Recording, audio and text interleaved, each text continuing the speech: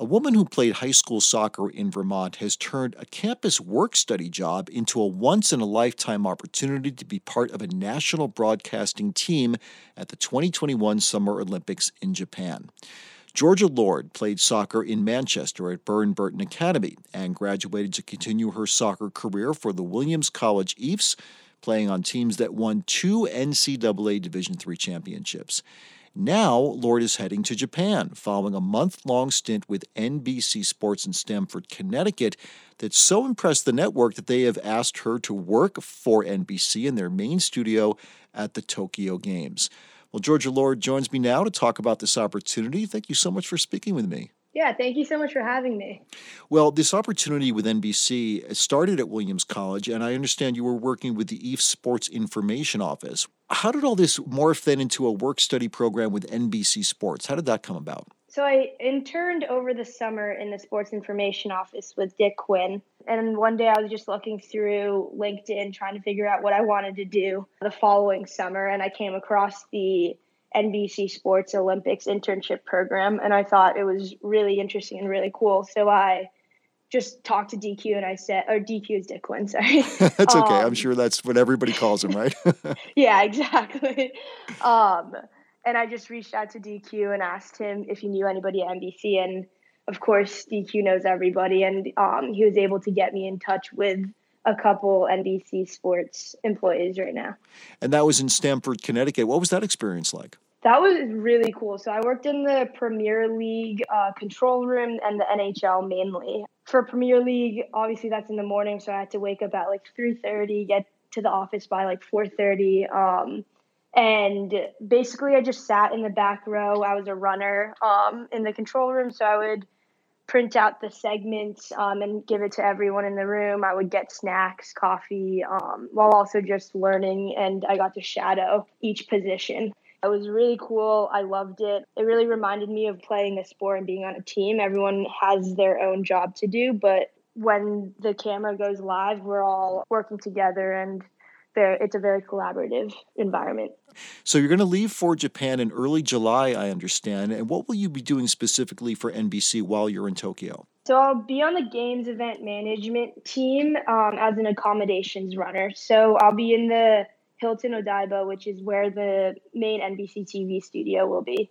I'll do everything from helping translate to helping schedule like buses, taxis, whatever NBC employees need. And you mentioned translating, and we should mention that you speak fluent Japanese. You were actually born in Tokyo.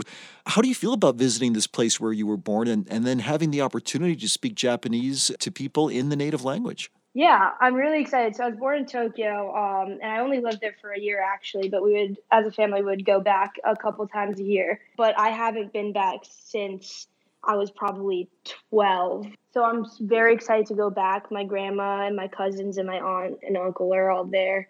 So I'll hopefully get to see them after my 2-week quarantine period. And just being able to speak Japanese with a whole different group of people than I ever really have, because it's always just been like family talk. And Japanese, there's obviously like informal versus formal talk. And so I took Japanese at Williams to work on my formal speaking, and so hopefully that'll help me while I'm there.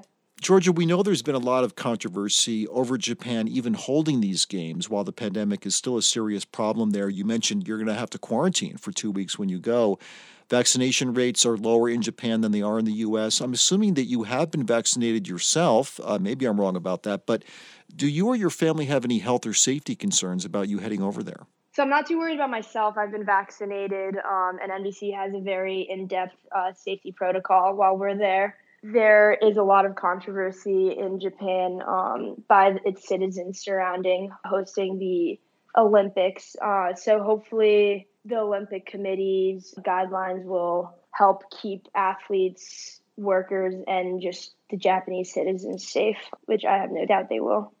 I have to ask one more question, Georgia, and that's about discrimination against Asian Americans, which, sadly is nothing new here in the United States. But this past year, has been especially difficult, I think, because of the pandemic, especially difficult for the Asian American community. I'm wondering if you have felt supported at Williams and in the community where you live generally during these past 15 months. How has it been for you? Obviously, following the Atlanta shooting, it was a very hard time period for me. And I'm a part of the Williams Student Athlete of Color group. So that's been a really supportive environment for me. And then also me and a few friends, Asian American friends, formed AAA, which is Asian American Athletes. And we've obviously it's very new, so we've only met a few times, but hopefully that'll be a space where we can all just get to know each other, support each other, and talk to each other about whatever we need.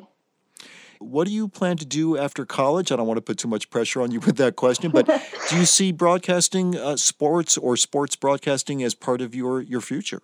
Yeah, definitely. Hopefully this summer will go well, but I would love to work for NBC Sports. I would love to be a part of their production assistant program. But yeah, obviously it's all up in the air and hopefully it'll work out. Georgia Lord is a senior at Williams College, where she plays on the Eafs soccer team, and she is heading to Japan to work for NBC as part of their Olympics coverage team. Thank you so much for taking the time to speak with us. Thank you so much for having me, Mitch.